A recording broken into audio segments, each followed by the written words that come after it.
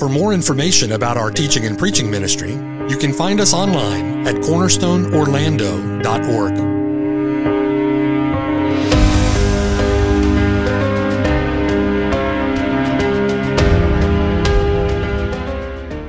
The following sermon has been brought to you by Cornerstone Orlando, making disciples for the glory of God.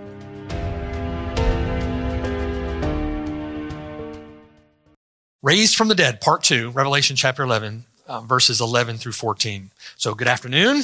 Glad you're back with us. We're back together by God's grace, and we're considering the revelation of our Lord Jesus Christ and the triumph of the church in Revelation chapter 11. The triumph that we see in verses 11 through 13, that triumph is set within a context of tribulation. It's defined as triumph. It's seen as triumph because it's set in the context of great tribulation. To he who overcomes, I'll give him the crown of life, right? We are to be overcomers. And what are we overcoming? We're overcoming this world. What is the victory that has overcome this world? Our faith. We're to live as faithful believers, faithful followers of the Lord Jesus Christ, as witnesses for the Lord Jesus Christ in this wicked, evil, and perverse generation. And so the victory, this triumph of the church that we see, is a triumph in the midst of great tribulation.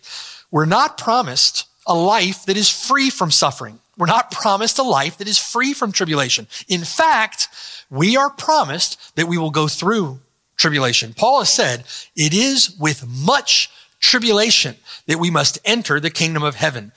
We've got to get that through our minds, through our heads, right? We are going to face difficulty. Don't think it's strange when those fiery trials come upon you.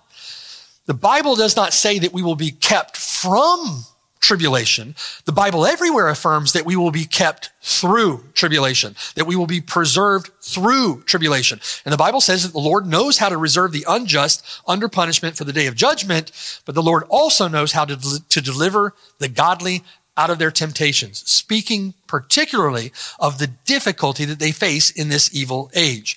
He is able to keep that which we've committed to him against that day. Amen?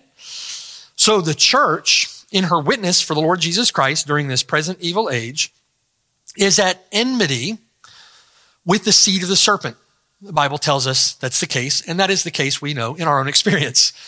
As evil men and impostors grow worse and worse, as the kingdoms of this world ramp up their opposition to the kingdom of the Lord, of our Lord and of his Christ, behind them is the power and activity of this ascending or ascendant beast, right? Behind all of that are principalities and powers, are angels, demons masquerading as angels of light. Behind all of that is the power and work of this ascendant beast. And near the end of the age, before the blast of the seventh trumpet and the return of Christ on the clouds, this age will climax in a brief but intense period of great tribulation, right? Immediately after the tribulation of those days, then you'll see the Son of Man coming on the clouds of heaven. It's a period of intense and severe tribulation that has not been since the beginning of the world, no, nor ever shall be. It's a period of unprecedented tribulation. The beast will make war with the saints, Revelation 11, Daniel chapter 7. In the words of Daniel, he prevails against them. In the words of the vision given to John, he overcomes them and he kills them. The power of the holy people will be destroyed. The power of the holy people will be crushed. Their bodies lying in the streets of this world for 3.5 days. We looked at what that period of time points to. The world rejoices over them, gloats over them, believing that their witness has been silenced. Those who tormented the earth dwellers with their message have been silenced. But that's not the end of the story, is it? Oh, thank you, brother. That's not the end of the story. That's not the final word. The Bible says that the gates of hell will not prevail against the spread of the gospel and against the increase of his church. The enemies of God may have gloated.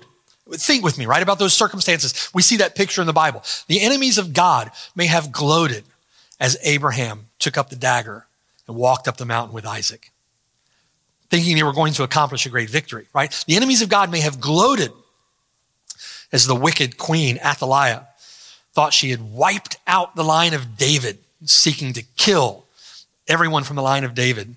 And they hid Joash from her. Right? The enemies of God, the death of that child, that last child, must have thought they won some great victory. Just as they gloated when the Lord Jesus Christ was nailed to the cross. The enemies of God, believing that they had won some great victory. Maybe they were gloating over their progress, over the progress that they had made in 1,000 years of darkness before the Reformation. Maybe they were gloating over their victories as though the gospel had been lost to history just before the Reformation. They will gloat again when they believe that they have silenced the church. The enemies of God may gloat and they may rejoice in our suffering.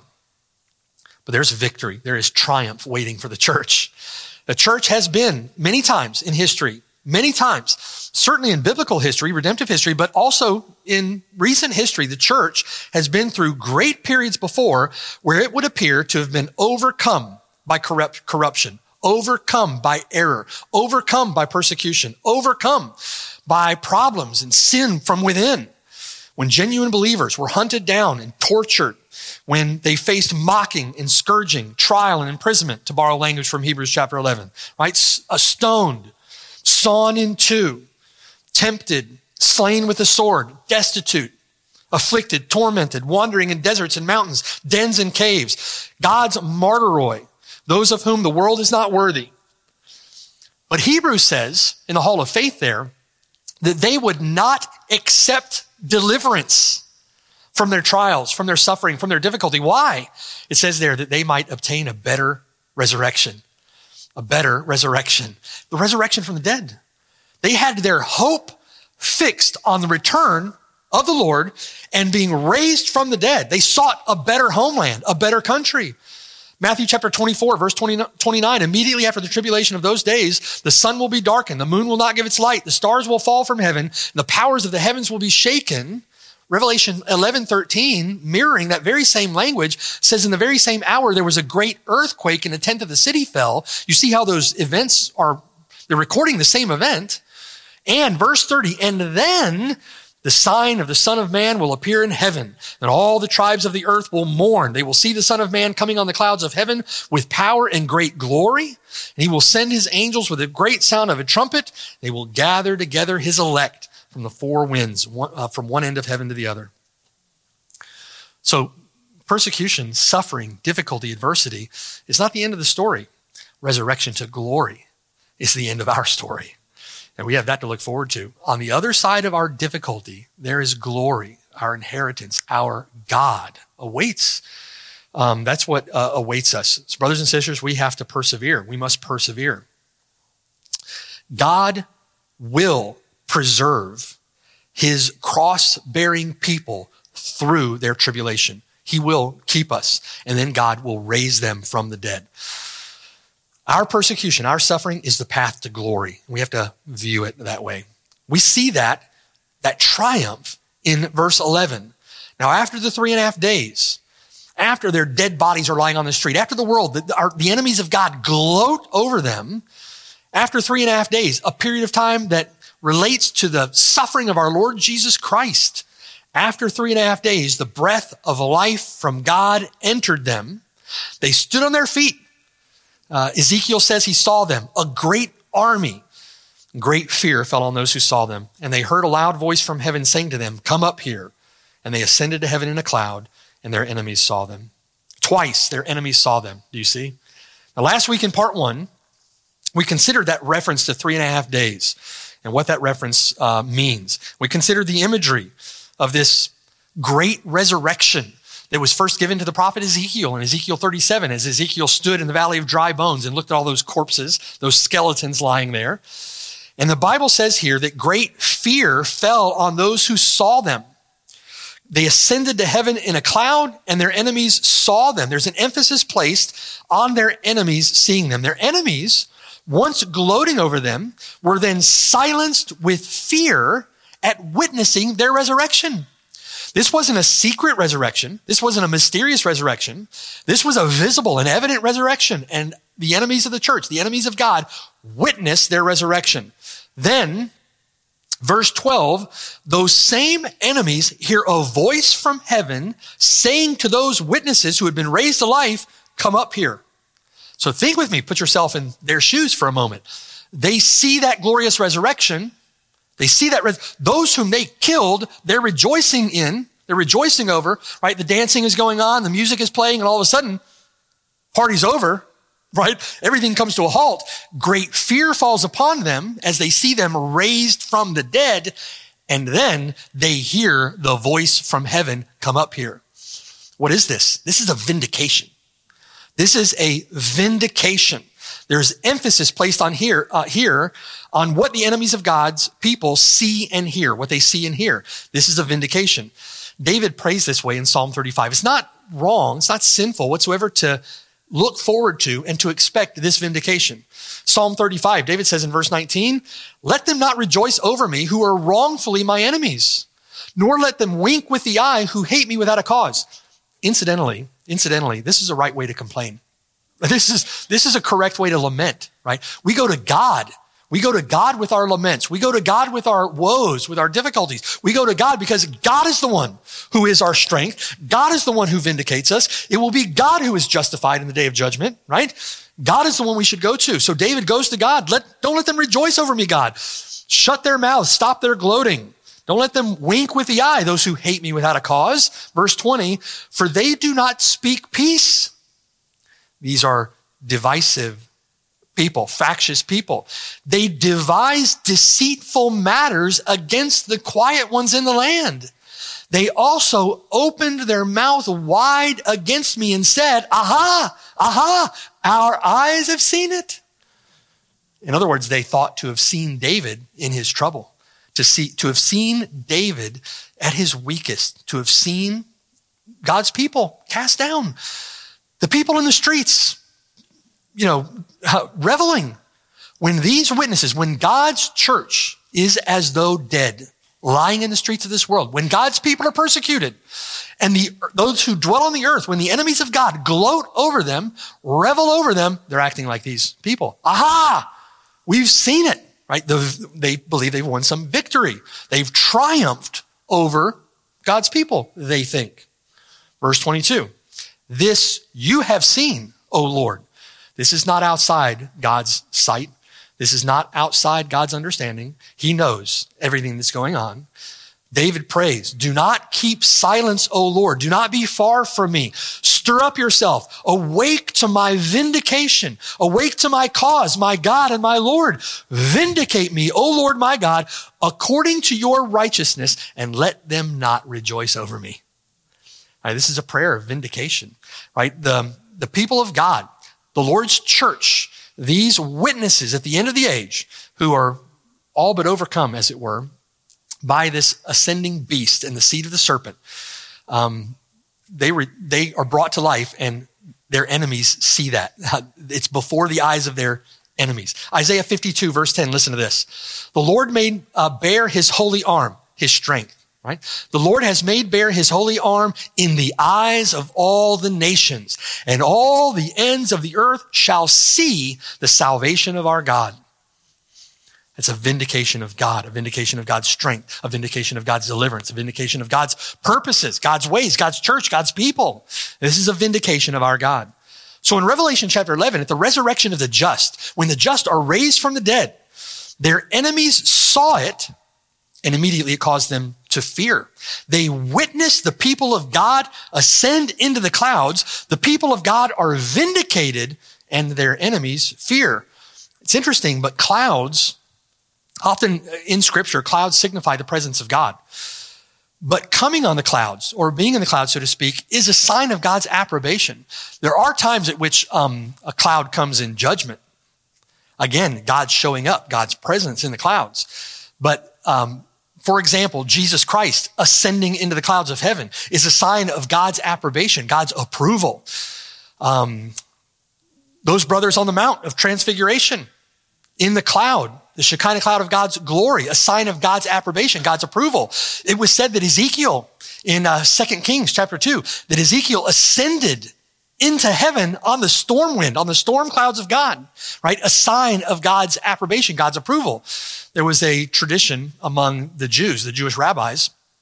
It's called the Assumption of Moses, if you've ever heard those terms before, that Moses there was a contention over Moses' body. It could not be found because Moses was assumed into heaven on the clouds. A sign of God's approval, God's approbation. So this taking up of one in the clouds, a sign of God's approval. In Daniel, when Jesus Christ comes to the Ancient of Days, he comes on the clouds of heaven. When he returns, he'll return on the clouds of heaven. When the disciples saw him ascend at the ascension, he ascended on the clouds, and they were told, why do you marvel? The one that you see go up in that way, he's going to come back the same way. A sign of God's approval, a sign of God's approbation. So in Revelation 11, God's people, God himself is vindicated and God's people are vindicated. They're vindicated in the eyes of their enemies, and God's people are vindicated in God's approval, receiving them up in the clouds of heaven, in the clouds like their Lord. But their ultimate vindication, a vindication of our God, a vindication of the Lord Jesus Christ, is their own resurrection. They're raised from the dead. God breathes life into them and raises them from the dead. They stand on their feet. And what Ezekiel saw was a great army, that valley of dry bones. The bones are rattling together, sinews coming on the bones, flesh being gathered to the bones. There's no breath in them. So Ezekiel prayed, Spirit of God, breathe upon them that these bones may live. And the Spirit of God breathed on them and they were alive. They stood on their feet, a great army.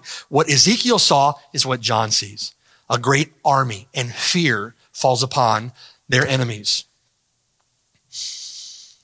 Really encouraging to the people of God, isn't it? That day is coming. Their ultimate vindication will be resurrection.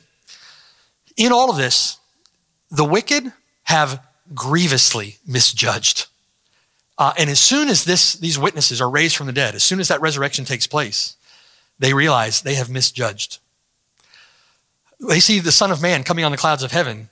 They realize they have misjudged. When the blast of that trumpet sounds at the end of the age, and the Son of Man comes as the lightning flashes from the east to the west, every eye shall see him, and all the tribes, tongues, and nations of this world will mourn over him as one mourns over a son. They're going to see him, and they will know that they have grievously misjudged, have grievously miscalculated. But consider this observation as well as we think about that particular fact from this text. Think with me now.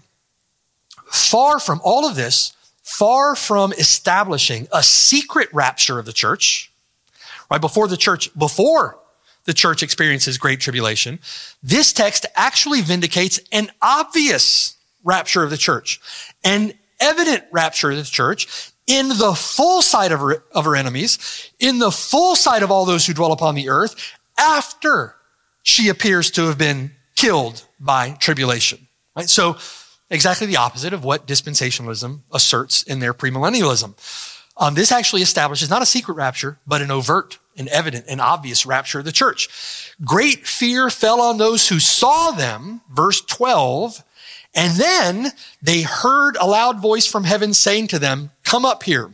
They, their enemies, heard a loud voice from heaven saying to them, God's people, come up here. And they, God's people, ascended to heaven in a cloud, and their enemies saw them. They were vindicated in the sight of their enemies. There simply is no text in the Bible that places the timing of the rapture of the church before a time of the tribulation. There is no text in the Bible. No text in the Bible. In fact, there are several texts that place it here where Revelation 11 does. After the church is preserved through tribulation, and at the end of the age, at the one evident, visible return of the Lord Jesus Christ, at the one resurrection of the dead. Listen to a couple of texts in support of that assertion. Okay, there are no texts in the Bible that teach a pre-tribulational rapture of the Lord's church. Matthew chapter 24, verse 29, and listen with particular interest at the timing of the rapture. Verse 29, immediately after the severe tribulation of those days, the Lord has just explained a period of great tribulation.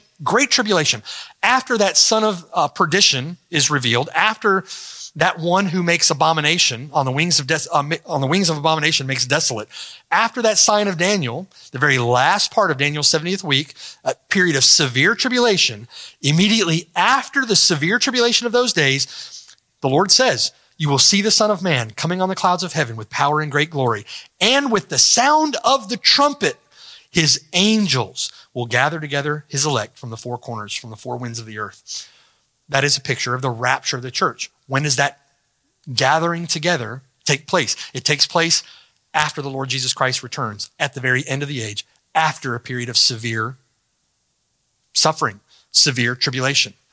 Listen to 1 Corinthians chapter 15, verse 52. Listen. In a moment, Paul says, in the twinkling of an eye, at the last trumpet, it's not more than one trumpet, right? It's at the last trumpet, for the trumpet will sound, that last trumpet, we're going to see that in our next text, blast of the seventh trumpet, for the trumpet will sound, and at the sound of the last trumpet, the dead will be raised incorruptible, and we shall be changed. Rapture of the church, the dead will be raised, we shall be changed, we'll be glorified. After the last trumpet, after that period of great tribulation, when the Lord Jesus Christ returns. Listen to 2 Thessalonians chapter 2, verse 1. Paul says, now brethren, concerning the coming of our Lord Jesus Christ and our gathering together to him. So what is he talking about? He's talking about the return of our Lord Jesus Christ and the rapture of the church, our gathering together to him. Concerning those two things, we ask you, not to be soon shaken in mind or troubled, either by spirit or by word or by letter, as if from us, as though the day of Christ had come. Don't be concerned that you missed it. Right? Verse 3, let no one deceive you by any means, for that day will not come. What day is he referring to?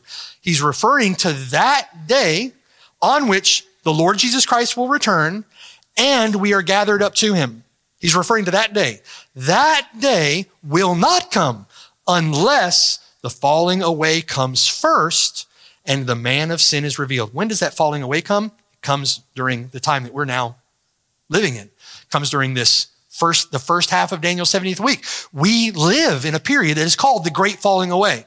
What's happening during this age? There are a bunch of people falling away, right? During this age, there's a great apostasy. The church is marked by apostasy and error, right? The professing church on the earth is wrought with error. This is the great falling away. That day, the day of his coming, and the day of our gathering together with him in the air, to meet him in the air, the rapture of the church, will not come unless that falling away comes first, which means it's going to come at the end of that period, and the man of sin is revealed. That's Matthew chapter 24, the man of lawlessness. That's Daniel chapter 9.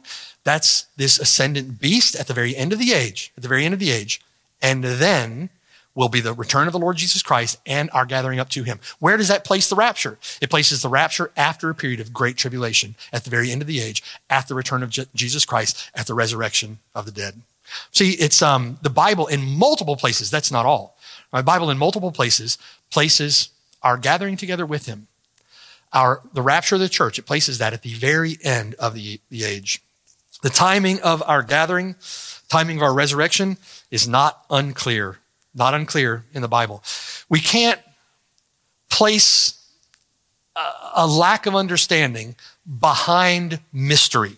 These things are not mysterious. I just read you 3 texts that are really clear about when all that takes place, right? We have to trust the Bible.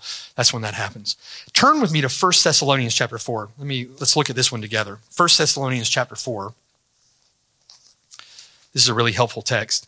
And interestingly, this is a text that oftentimes dispensational premillennialists will look at to help support that idea of a pre-tribulational rapture. 1 Thessalonians chapter 4, and look there with me at verse 13. Verse 13. Paul says, verse 13, but I do not want you to be ignorant, brethren. He's going to address the same issue, right? The same subject. I do not want you to be ignorant, brethren, concerning those who have fallen asleep, concerning your loved ones who have died. Don't be ignorant about this. And don't sorrow as others sorrow who have no hope.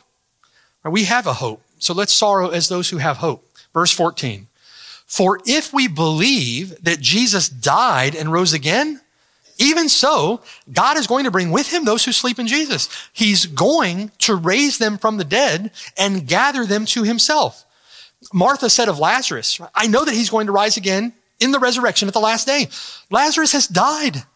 They're mourning his death. Martha says to the Lord, I know he's going to be raised from the dead. I know he's going to rise again at the resurrection at the last day. Martha understood that part of her eschatology. Verse 15. And she took encouragement from that, right? She took encouragement from that. Verse 15. For this we say to you by the word of the Lord, that we who are alive and remain until the coming of the Lord, in other words, those who are alive when he comes back, will by no means precede those who are asleep. We're going to be raised together. Verse 16. For the Lord himself will descend from heaven with a shout. It's not going to be secretive. It's not going to be quiet. This is going to be a loud event. This is going to be a noisy event. Everyone is going to hear it. I remember years ago, this pops into my head, forgive me. I went to meet a brother for lunch, and we were sitting on a street. I'd parked on the street about a block away, had to walk to the restaurant. And so we're sitting at lunch on the street next to the window. And it was a sunny day.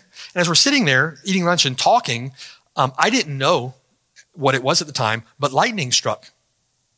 Now, the Bible says that when the Lord Jesus Christ returns, it'll be as lightning flashing from the east and the west. Everybody's gonna know it, okay? So we're sitting at the table, lightning struck. And from where we were sitting, I did not see a flash. All we heard was the lightning. And it was like a bomb went off. And that was the exactly what I thought. And that's what everybody in that restaurant thought is a bomb went. Now I was in Mount Dora. So if there was going to be a terrorist attack or a foreign country was seeking to invade, I'm not sure that Mount Dora is going to be on their radar. Like, that's a strategic, maybe it is a strategic military site. We don't know it, right? The Mount Dora, under the mountain, it's a mountain there because there's a base underneath the mountain. I don't know.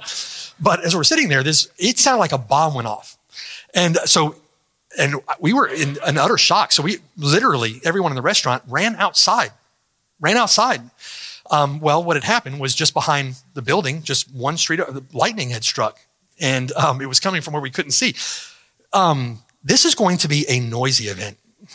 The return of the Lord Jesus Christ is not going to be secretive in any way, shape, or form. As Israel was gathered around Sinai, and they saw the flashes of lightning and the thunder and the storm cloud and the fire on Mount Sinai, and they heard the voice of God, even Moses was knee-shaking fearful, the Bible says exceedingly afraid. And the people of Israel cry out to Moses, Moses, you speak to us. Don't let God speak to us anymore lest we die. Right? That's what the return of the Lord Jesus Christ comes back in power. The Lord Jesus Christ comes back with a shout, verse 16, with the voice of an archangel, that voice that sounds like many waters. Revelation chapter 1, right? With the trumpet of God, the blast of that trumpet, and the dead in Christ will rise first. This is called victory. This is called triumph, right? This is what it looks like to come in great power. Then, verse 17, we who are alive and remain shall be caught up together with them in the clouds, signifying God's approval, to meet the Lord in the air. The armies of God meet him in the air. And thus we shall always be with the Lord. Therefore, what Paul says, interesting, therefore comfort one another with these words. This should be a comfort to you and I, that day is soon coming. Be watchful, endure, persevere. Be a good soldier of the Lord Jesus Christ. This day is coming. What's interesting though is the timing. It's at the very end of the age when the Lord himself descends with a shout, with the voice of an archangel, with the trumpet of God. When does that take place? We're about to see it in Revelation chapter 11, at the very end of the age, at the return of Jesus Christ. And at that time, after the church goes through her great period of tribulation, we who are alive and remain at that time will be caught up together with them in the clouds, those dead who are raised in him, and will meet the Lord in the air. That's the rapture of the church. That's the rapture of the church. And it takes place at the very end of the age. Right? Clear? Really clear. Amen? All right. This is exactly what's being described in Revelation chapter 11. Hang in there with me. I get to go to 6 o'clock, don't I? Because this is exactly what's being described in Revelation 11. In verse 12, they ascended to heaven in a cloud. Their enemies saw them. Really clear, very clear. You can't hide these texts behind a supposed mystery. There's not a mystery here. There are mysteries. This is very clear. There is a rapture of the church. That rapture takes place at the end of the age, after tribulation, at the one return of Jesus Christ, at the final blast of the last trumpet, at the sound of an archangel, in power, in glory, with loud, noisy things going on. And God's enemies will watch. God's enemies will fear. God's enemies will weep.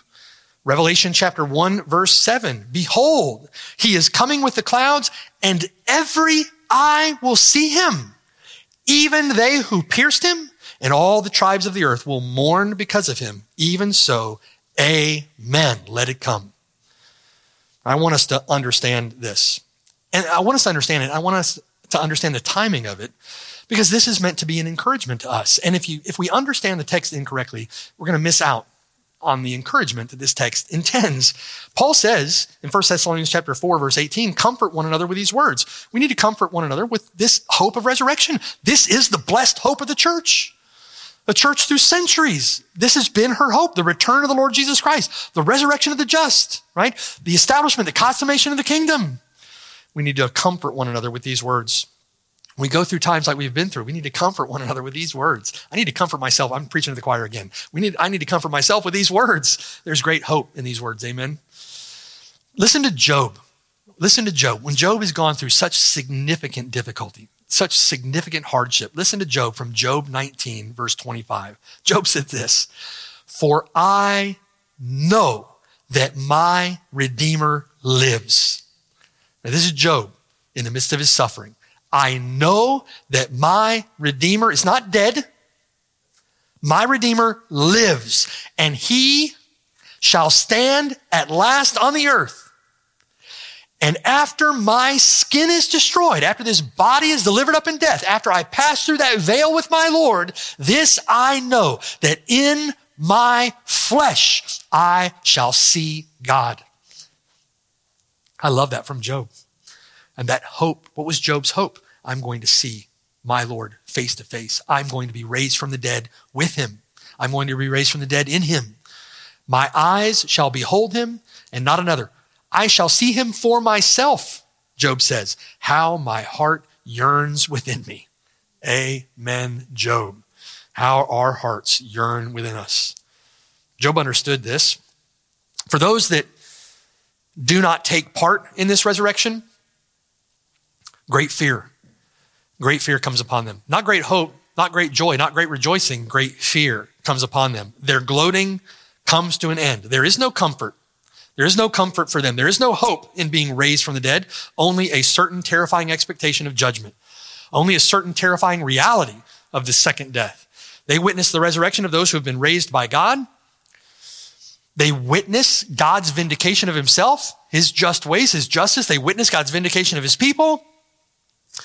And it's a vindication that is the beginning of a final judgment upon them.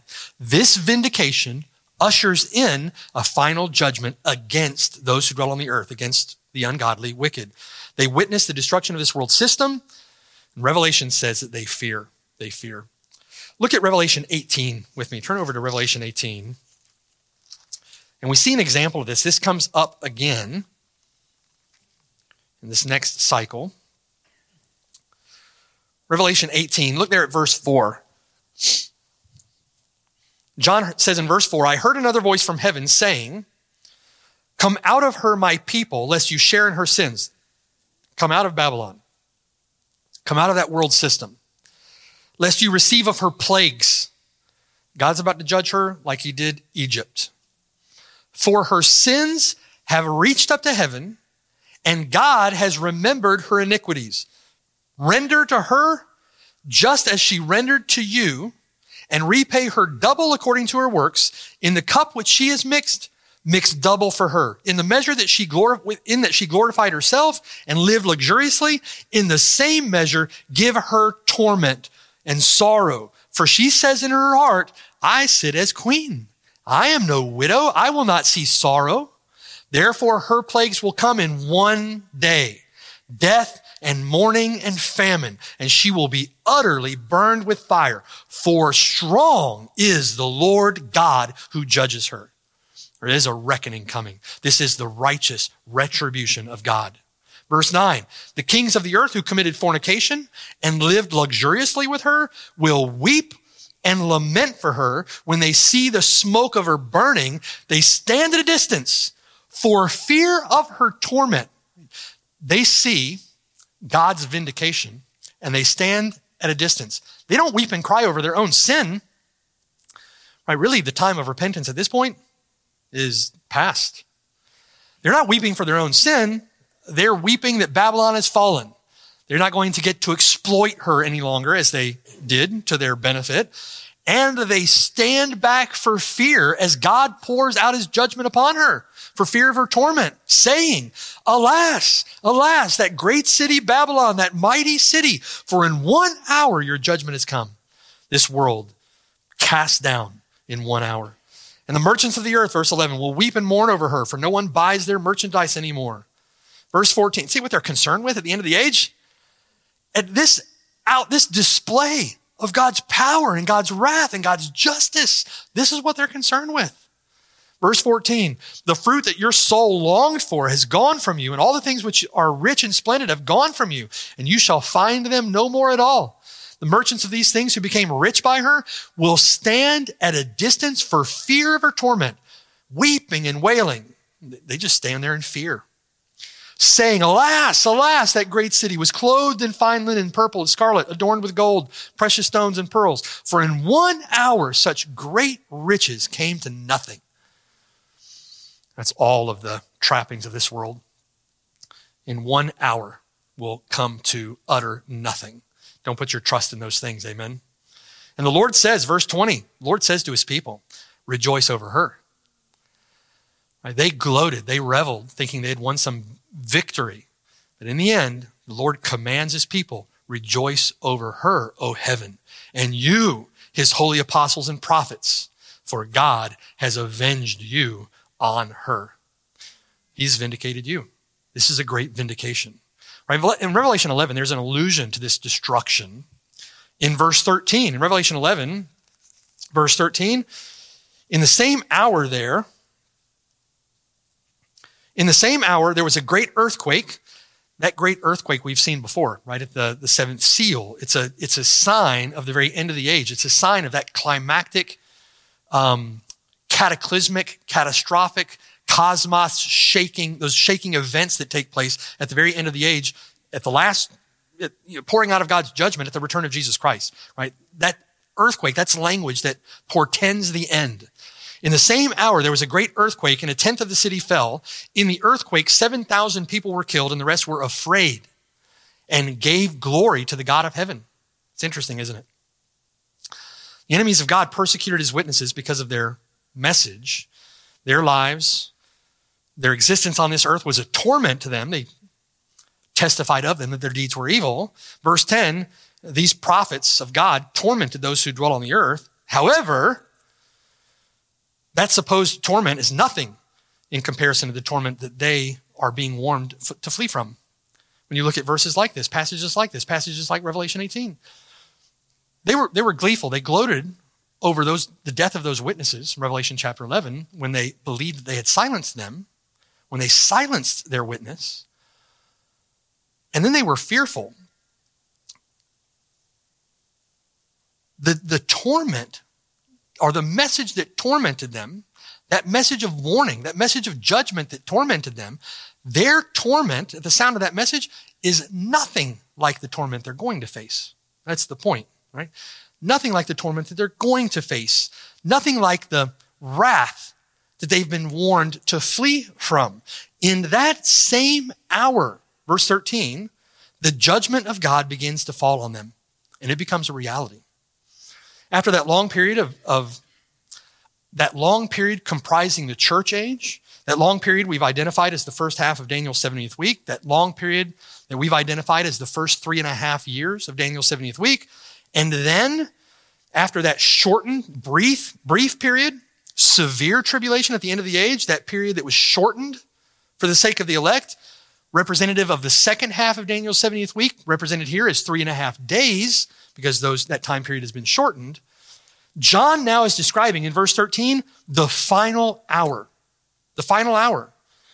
In his gospel, John often referenced the Lord's final hour, right? Jesus frequently reminded the people that his hour had not yet come. My hour is not yet come. John chapter 7, verse 30.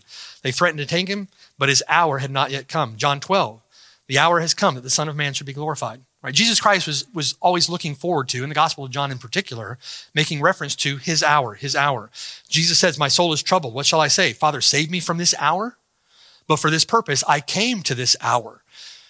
So John often references the hour of the Lord Jesus Christ, the hour of our bridegroom. The bride also has her hour. The bride is coming to her hour. Her hour is not yet come, but it will come. As certainly as it came for the Lord Jesus Christ, and he entered into his glory, it will come for the bride of Christ, and she will enter into hers. There is an hour coming, an hour in which judgment will fall. The judgment that she warned the wicked about, that hour is coming in which that judgment will fall. Revelation chapter 3, verse 10. Think about this with me now. Because the Lord promises his people, because you have kept my command to persevere, the Lord says, I also will keep you. I will preserve you. I will hold you through the hour of trial which shall come upon the whole world. Speaking of this particular hour represented here in Revelation 11 at the climax of the age, certainly the hour, speaking of great tribulation, the entire tribulation period, but certainly this final hour before the end of the age. The Lord says in verse 11, behold, I'm coming quickly. Hold fast what you have, that no one may take your crown. He who overcomes, I will make him a pillar in the temple of my God. He shall go out no more. I will write on him the name of my God, the name of the city of my God, the new Jerusalem, which comes down out of heaven from my God, and I will write on him my new name. He who has an ear, let him hear what the Spirit says to the churches. In application, brothers and sisters, what are we to do in hearing and meditating and thinking on these things? We must cling to him who is our life. We have to cling to him. Cling to him unto the end. He loved his own who are in this world to the end. We need to love him to the end. He is faithful. He will preserve us. We don't persevere in our own strength. He is the one who preserves us. So you will persevere. Cling to him. You cannot falter. You cannot halt. You cannot draw back. The one who puts his hand to the plow and then draws back is not worthy of him. In the face of God's enemies, when they appear to prosper, you and I cling to him in faith. Gird up the loins of your mind, Peter says. Be sober. Rest your hope fully upon the grace that is be brought to you at the revelation of Jesus Christ. The wicked have no hope. Verse 13, in the same hour there was a great earthquake. 1/10 of the city fell. In the earthquake, 7,000 people were killed. Those numbers are symbolic. Again, remember, 7, a number of perfection. 10, number of completion. 1,000, all of it, right? Completely perfect, completely done, completely wrapped up.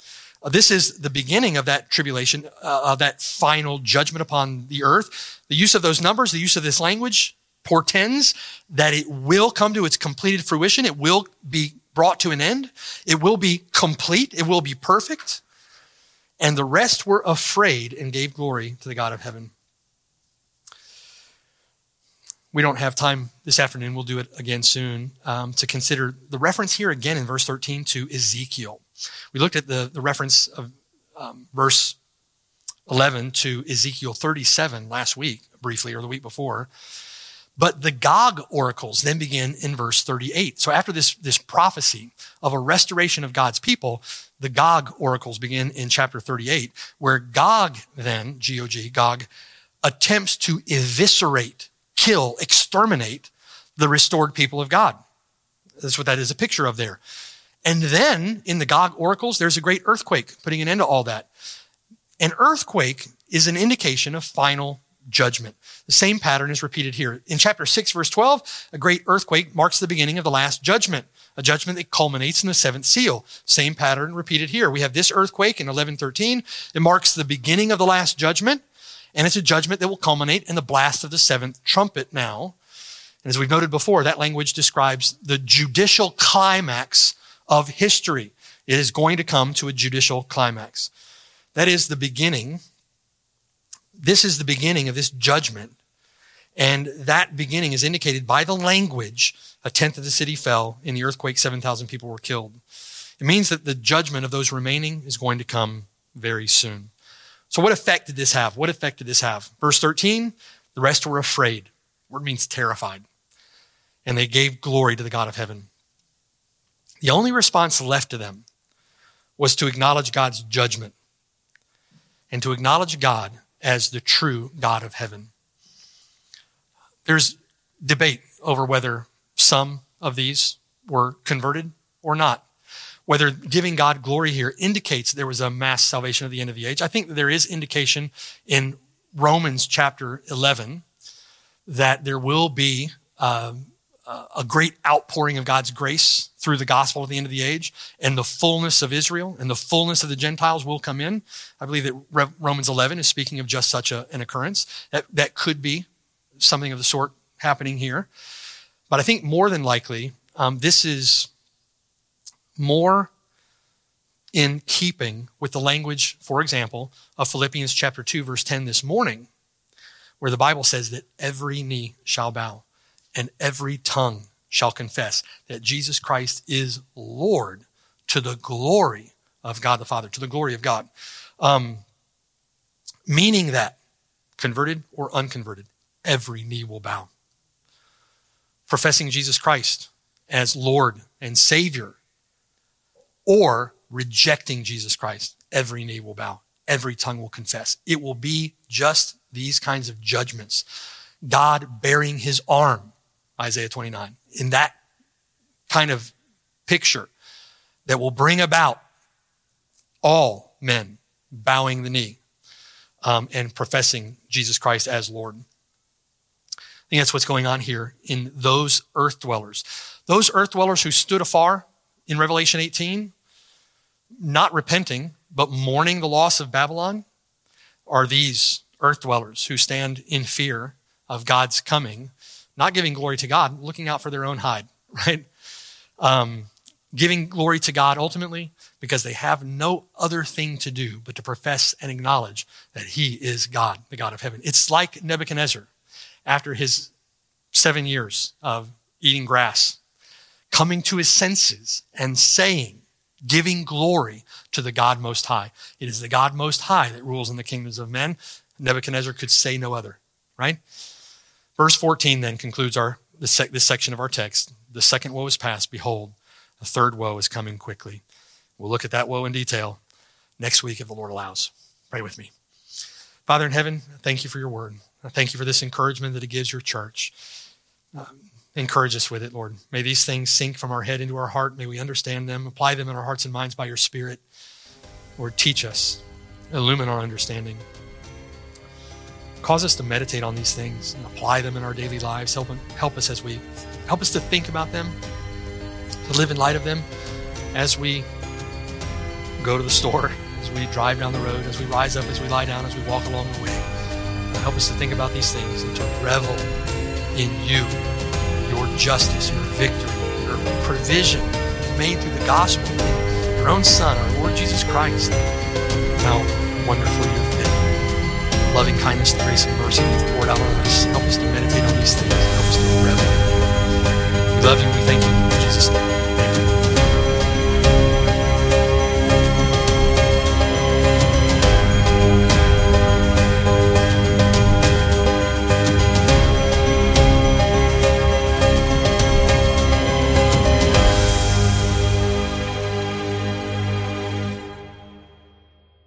Hello, and thanks for listening. My name is Mark Brashear, and I have the blessed privilege of serving with the saints at Cornerstone Church near Orlando, Florida.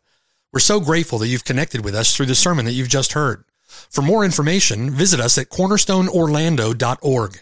Or better yet, come and see us on the Lord's Day at 3370 Snow Hill Road in Oviedo, Florida. We're just east of Orlando and about 15 minutes from the campus at UCF.